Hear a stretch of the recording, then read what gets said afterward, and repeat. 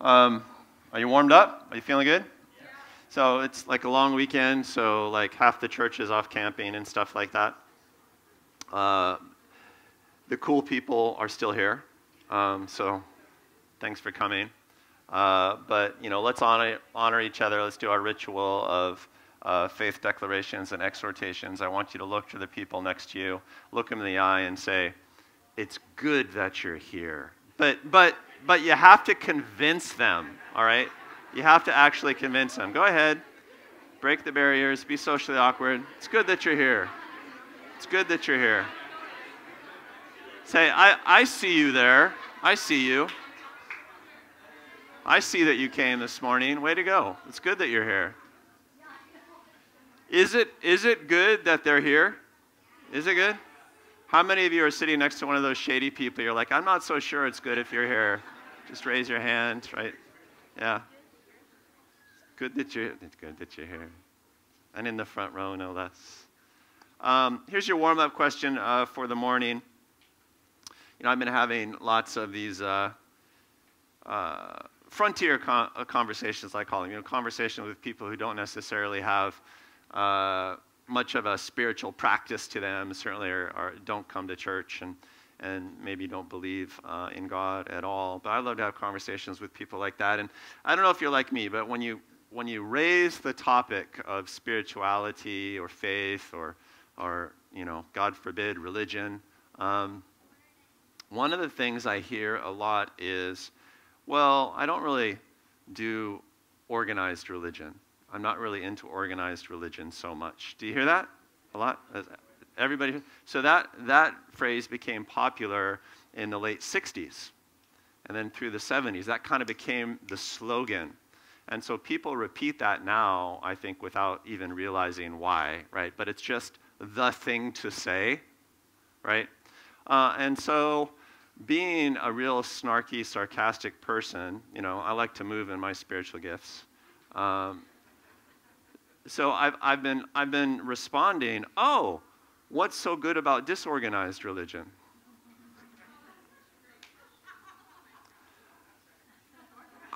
And it's an interesting, provocative question. So I thought I would ask that question to you as your warm-up question today. Because if somebody said, here's the cool thing. Here's how Christians today, the hip ones, like us, here's how we typically respond. Somebody says, well, I'm not really into disorganized religion. What do you say? Me neither, right? Because that's cool. And we're cool people. But I think if we're going to say that, we have to be able to answer this question. What's so good about disorganized religion? What's so good about disorganized religion? All right, think about it. I'll give you 8 seconds to be brilliant. Go. What's so good about disorganized religion? Andrew's already got one. What is it? What's so good about disorganized religion, Andrew? It's the way Jesus taught it. What do you mean? There's no structure, just do the good things. Don't follow some old book, follow some young guy, Jesus, because there was no new book yet. They were the new book. Just follow and try stuff. Yeah,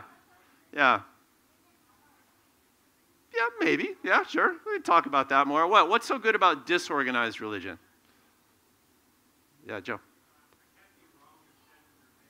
I can't be wrong if standards are vague. All right, that's a great answer.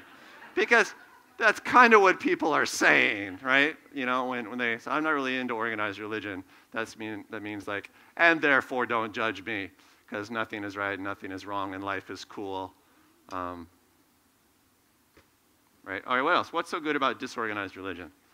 Jim? The sky's the limit for growth, right? Like there's no ceiling, right?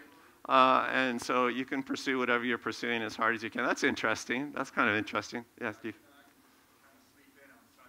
I can sleep in on Sunday, and for whom is that the number one advantage of no organized religion? Yeah, you can sleep in. You don't have to show up anywhere. And let's get real about it. You don't have to hang out with people who aren't cool. Stop looking around. Stop it. Right. What are other things in life? If we're going to answer this honestly, I think, what are other things in life that you pursue that are better left disorganized?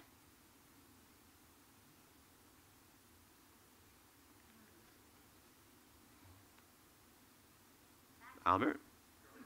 What? Government. We could play with semantics there a little bit. So I'm not sure that big government is organized government. I know where you're headed with this, Albert. Sonia says, taxes are better left disorganized. And now you know how our household runs. What else is better? A pursuit that's better left disorganized. Anyone? Relationships are better left disorganized. Whew. All right, sure. A lot of married people are glaring at me right now. Maybe. Disorganized, yeah. Yeah, Lauren? Road trips are better left disorganized. I might accept that one. Of course, it depends. You have to have no place to go, or no schedule, but then it's really, really fun, right? Yeah, I think vacations are better left disorganized. I married the wrong woman, but that's my idea of a vacation. It's like you're just kind of traveling along. You don't have to be anywhere at any particular time, and that's lovely. And a universal truth, no matter what your spouse might say. In Jesus' name.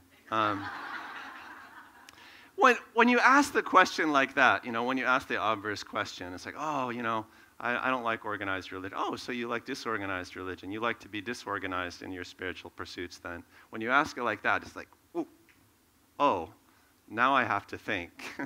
Now I have to analyze. Or when you think about, well, what's a pursuit in life that really works best if it's entirely disorganized?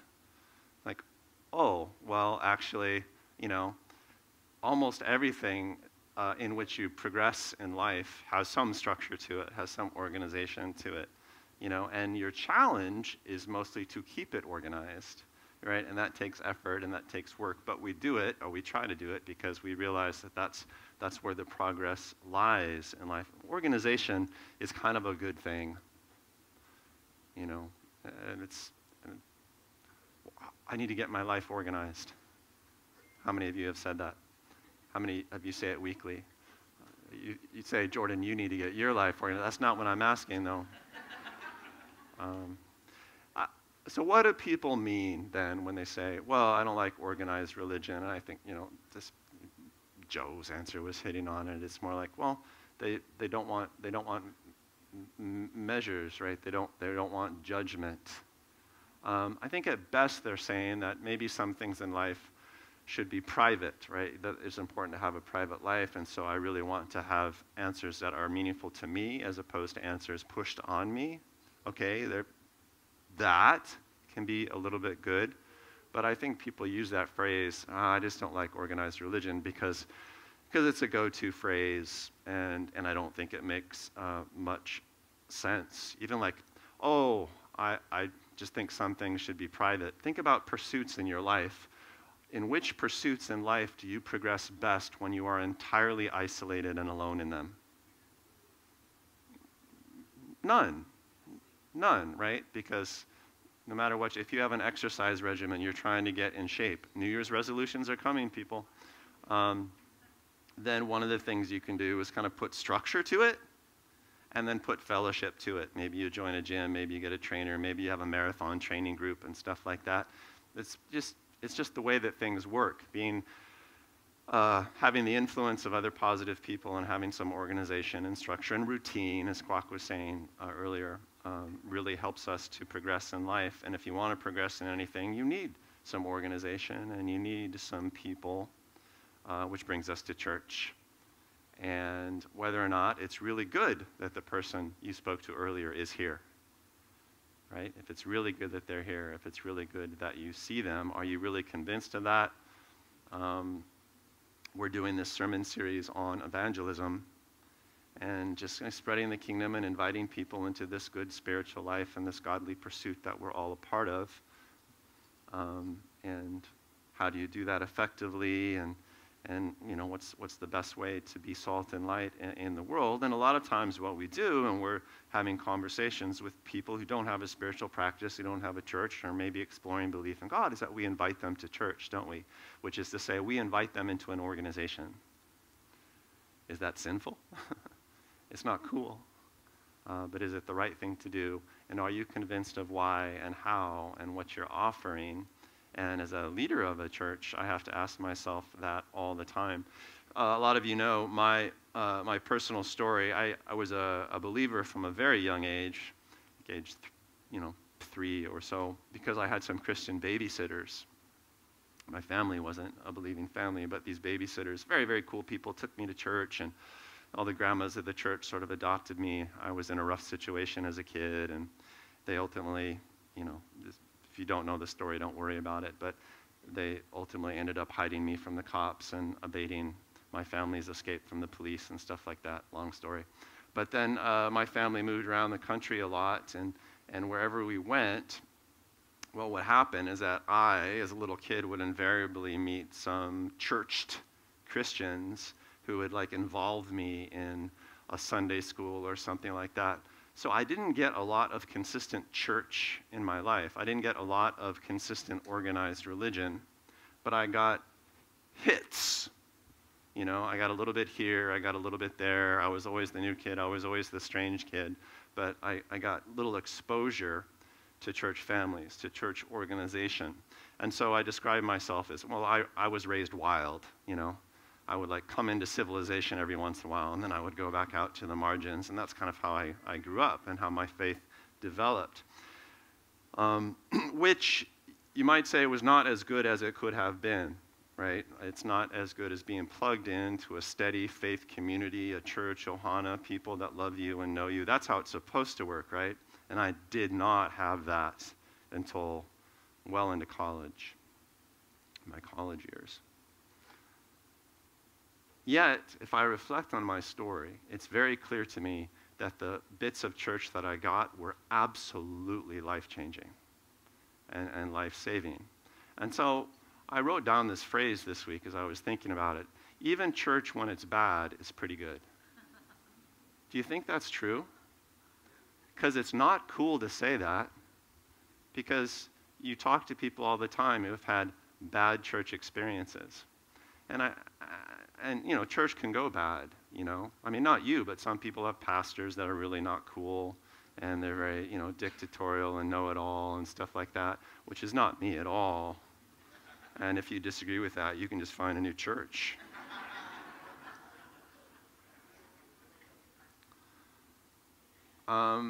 It's tempting even for me to share my life story as my church life was dysfunctional, but it was really formative nonetheless. And this idea of gathering into church communities has really been a hallmark of the Jesus movement for over 2,000 years. I mean, it's really extraordinary what we're doing here.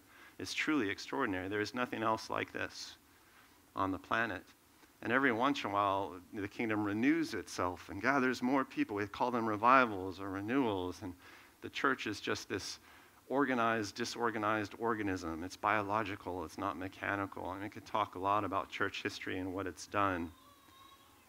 I think the proper question is not, is church fellowship, is organized religion good? It's how best do you organize spiritual fellowship? I think that's really the only viable question. Church is often not as good as it could be, but even when it's bad, it's pretty good. And the stats bear this out. Every once in a while, I look up the stats on this because there are lots of studies done to it. It's been a while since I've shared stuff like this. But you know that attending church regularly significantly increases your lifespan? Some people say up to 7 years, which is the same increase that being a vegetarian gives you. So if you're a vegetarian and you go to church recently, that's 14 years of extra lifespan right there, which is cool. I would live forever were it not for the stress of you people in my life. But in every study ever done, regular church attendance increases lifespan for both men and women, and it reduces incidence of all major health problems across the board. for reasons that are hard for people to define exactly. Researchers, in a recent study, I think it was done in Canada, researchers suggested that the reason that the lifespan increase happens is because you get stable and vibrant social groups. You just have more people involved in your life, and social support is good. So researchers thought that the effect was simply due to having strong supportive relationships, but non-church-centered groups didn't experience the same effect. So if you have a social group that's built around some affinity or a political interest or an ethnic interest or something like that, they don't have the same effect. Only church groups have the life-increasing effect on people, which is interesting. It reduces incidence of depression and related life-threatening conditions by about 1/4. So over 22%, just by going to church once a month, you decrease your chance for being depressed by 22%. And if you go to church 4 times a month or something like that, then you're off the charts. And again, they suspected that this effect was due to supportive relationships, just having people in your life. However, the research showed that the effect only congregates around church services and not other social groupings. So there's something about going to Christian churches in particular. If young people, kids and youth, attend church regularly, they get higher grades and higher readings and higher scores in both math and reading on standardized test, just by going to church and not doing your homework on Sunday. Your grades and your SAT scores go up just because you're sitting here. Ariel, AJ, way to go, way to go. Right now you're studying, and your chances of getting into good schools has gone up just because you listened to Uncle Jordan talk. So that's cool. People who attend church have better ability to manage their time and achieve their goals in life, according to a study done, it was way back in the 80s. And church attendance has a direct effect on reducing life-wasting deviant behaviors like drug use, violence, delinquency, truancy from school. All of that stuff goes down just because families attend church. And here's one I didn't know, but this was a recent study done at the University of Chicago, one of my alma maters, in a super comprehensive study on the subject. They found, as did studies done by Stanford in the 40s and other studies done in the 70s, that women who regularly attend church services report a much higher rate of sexual satisfaction in their marriages. You don't know how to take that, do you? Yeah, but ladies, you wonder why my wife is always smiling. She's married to a pastor. You know what I'm talking about. So on to the Bible. Let's go on to the Bible. I'm like several good points this sermon. That's the only one you're going to remember. A well-known few verses from Hebrews chapter 10. Hebrews is toward the end of the book, end of the section of the Bible that we associate with the epistles, which were letters that were written by some of the church fathers to the church at large. People think that perhaps Paul wrote the letter of Hebrews, although probably not. Some people think it was written by one of his proteges named Priscilla, which would be cool. It would be a woman who wrote the book. But it's a letter to Christians who grew up Jewish, more or less. So it's called the letter to Hebrews because it has a lot of themes about the Old Testament and how you sort of reinterpret things and think about Jesus and his movement in light of Old Testament teachings. In Hebrews 10, the author is talking about things to do to make sure you get through this life well, particularly when things are going rough, particularly when it's been a rough season. And chapter 10, verse 23 goes like this. The scripture will be up on the big board behind me, or you can follow along. Let us hold unswervingly to the hope we profess. Stick to your guns. For he who promised is faithful. Even when things are rough, remember that God is faithful to us. And let us consider how we may spur one another on toward love and good deeds. Let us not give up meeting together, as some are in the habit of doing, but let us encourage one another, and all the more as you see the day approaching, which is to say, all the more as time goes by, as you have less and less time in your life, in your lifetime. Spur one another on and encourage one another as you see the day approaching. Do not forsake the assembly, was how the King James say it. And that's a very common verse for Christians to quote. Don't forsake gathering together. Make sure that you have organization in your religion. Make sure that you have church in your life. In other words, I think this is a super timely passage. I've probably thought about it about 2,000 times over the last 3 years as COVID just kind of like made gathering illegal for a while, right? And then we had all of these other cultural things, all these political explosions, all these racial injustice explosions and stuff like that, and people have just been torn apart. And I felt like standing up on boxes and just saying, don't forsake the assembly. I mean, like, you got to come together. You got to stick through this. Otherwise, well, otherwise what happens? And otherwise, your spirituality becomes disorganized. Your pursuit becomes disorganized. Your life becomes disorganized. And what is the effect of that going to be? And the stats are still rolling in, but they show that over half of churches in America lost half their population over the last 3 years as culture just totally took them out, which is what I think it is. Culture has disorganized people's lives, their religion. And there's a lot of pressure during this day and age as well, a lot of which made the pressures that we just went through look pedestrian by comparison.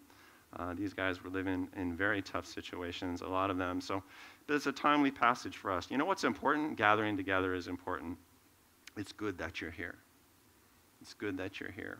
It's super important because it helps you build hope, right? Hold fast to the hope because God is faithful in what he has promised. And when we get together, we remember, oh yeah, it's worth being hopeful. It's worth being hopeful. It is true. And one of the ways I know it is because all of you believe it with me, right? And that validates what I'm going through in my fight for hope. Spur one another on to do good works, to do works of love and works of truth. That's super helpful because if I didn't have you in my life, I probably wouldn't get as many good things done. And getting good things done in a chaotic world is incredibly challenging. Getting good things done in a chaotic world that is angled against you, that is judging you and telling you that you're trash and your faith is trash or you're oppressive or whatever the heck the accusation might be, that's hard work. Right? And so we need to spur one another on in doing good works of love and truth. Super important.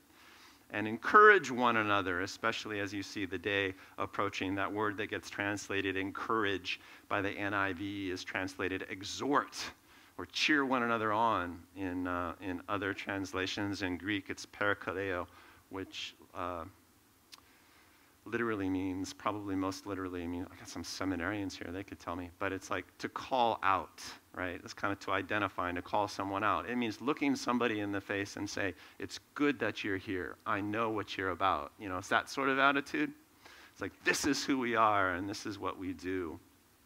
And to help one another that way. All of that stuff is so incredibly valuable, you know, because church helps you feel strong. It moves you to do important things, keeps you from being lazy. It gives you routine and momentum and progress. It's nice to have a tribe of try.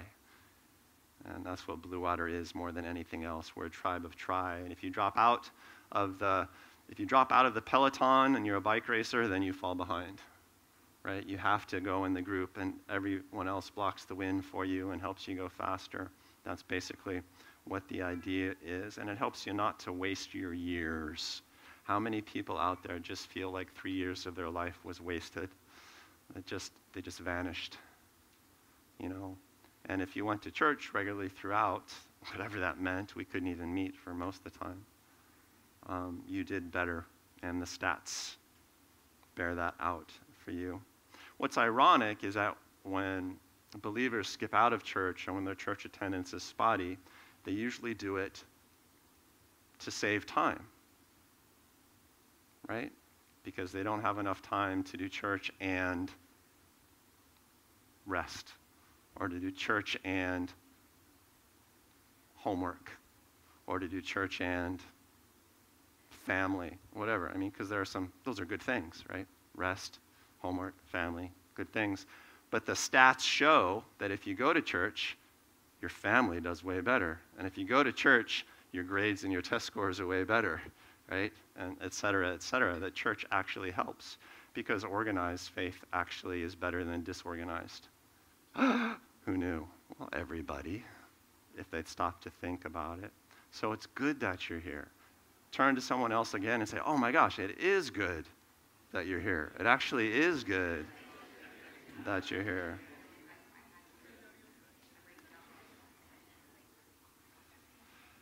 And this is why I'm talking about this today, you know, in a sermon series on evangelism and being salt and light in the world. It's because if I'm going to invite somebody to church, I want to know what I'm offering. And what I'm offering with organized religion is priceless. I mean, like, every bit of data bears me out on this. This is a great place. One of the great things that we have going for us as Salt and Light is our own testimonies, right? It's like, come and experience this because my story says that it's awesome and true, and I want to share it with you. It's like finding a really good product that you want to share, a recommendation that you want to make. Seeing a really good movie like The Wind and the Reckoning, right? You want to tell people about it. And extended a week at Ward. Maybe we'll be shown in the West Side theaters. Good stuff happening there for those of you who are part of that event last week. Right, you want to share this stuff. As good as that movie is, this is better. You know, organized religion is awesome, people. I mean, it's awesome. And I just want to stand up straight and say it. No, this is awesome. Next week, we'll talk a little bit about your personal testimony with Jesus and how awesome it is to share that. But this week, I just wanted to start with church testimony. I actually asked my Ohana group on Wednesday night we meet. It's like, well, why would you recommend our church to somebody? And then we just talked for, I don't know, like an hour about it. And everybody had different stories to share. Almost nobody from my Ohana group is at this service. Maybe they'll come next service. Erica's here. She's a little bit busy. What did you share? Did you remember? I shared a lot of things. You did. Yeah, I talked a lot. Yeah. I like that about you. I mean, not in the middle of my sermon, but normally I like it that when you talk about. I think the first things were community and authenticity and art. Art is fantastic. You know, I love about my church is that people just sort of paint as the Spirit leads. And dance. Dance, yeah. I remember Those you were the mentioning first art and things. dance. Probably not the most thoughtful things. Just you walked into church for the first time. We're not church at the time, and you saw art and you saw dancing, and you said, there's something interesting about this place. It was free. Yeah. Maybe my favorite testimony was one of the ladies in the Ohana group simply said, if I was selling my church, I'd say, come to church. Come to my church. It's changed my life, which was a wonderful testimony that sort of fused the organization and the personal testimony as well. But you have to know what you're offering when you invite somebody into the gathering. And you have to be sold on it yourself. And if you need to think that through, I would encourage you to think it through, right? If you need to be intentional and aware and grounded in this, I just invite you to take this week and to do it. Because what we're doing here has changed the world and will change any life that gets involved with it. I can say that as a pastor, I can say it as a believer, as a minister, and I can say it as a social scientist, is what my PhD was actually in. There is nothing quite as transformative as coming and sitting in a church on Sunday.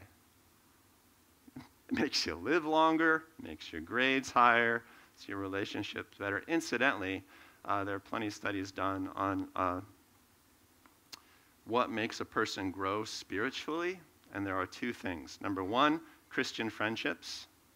The greater the number of Christian friends in your life, the faster you grow spiritually, the more likely you are to report spiritual growth in your life. And the second thing is you have a weekly ministry involvement. Those are the two huge factors for spiritual growth. So if you find a way to serve in a church or just serve homeless feeding or in an Ohana group weekly, some sort of ministry, a weekly service that you do in Jesus' name, that accelerates your growth. Those two things. Number of Christian friends, the greater number of Christian friends you have, and a weekly ministry involvement. And nothing can stop you. Isn't that awesome? And I think Blue Water kind of knows that. I think we've been practicing it. Why is your church a good place to invite people? Figure it out. Oh, we have an answer. It's like because you're using social science, right? So is it in religion one of the social institutions? Yeah, we're an institution. I like that word. You know what institution means? It's an organization that's made regular and known.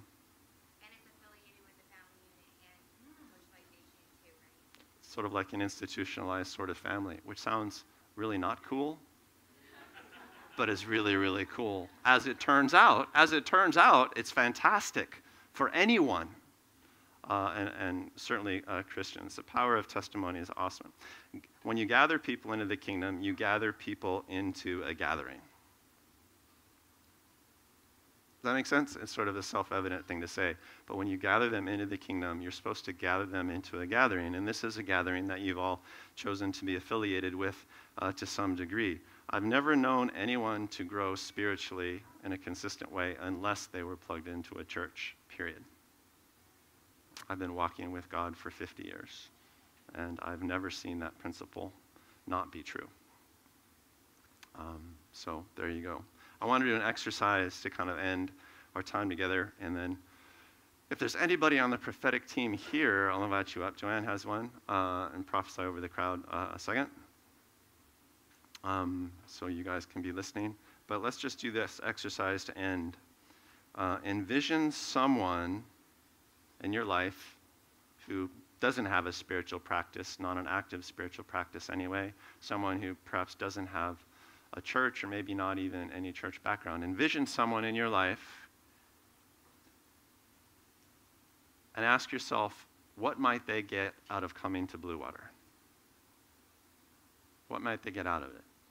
What exactly could we offer them? Think about it for 8 seconds.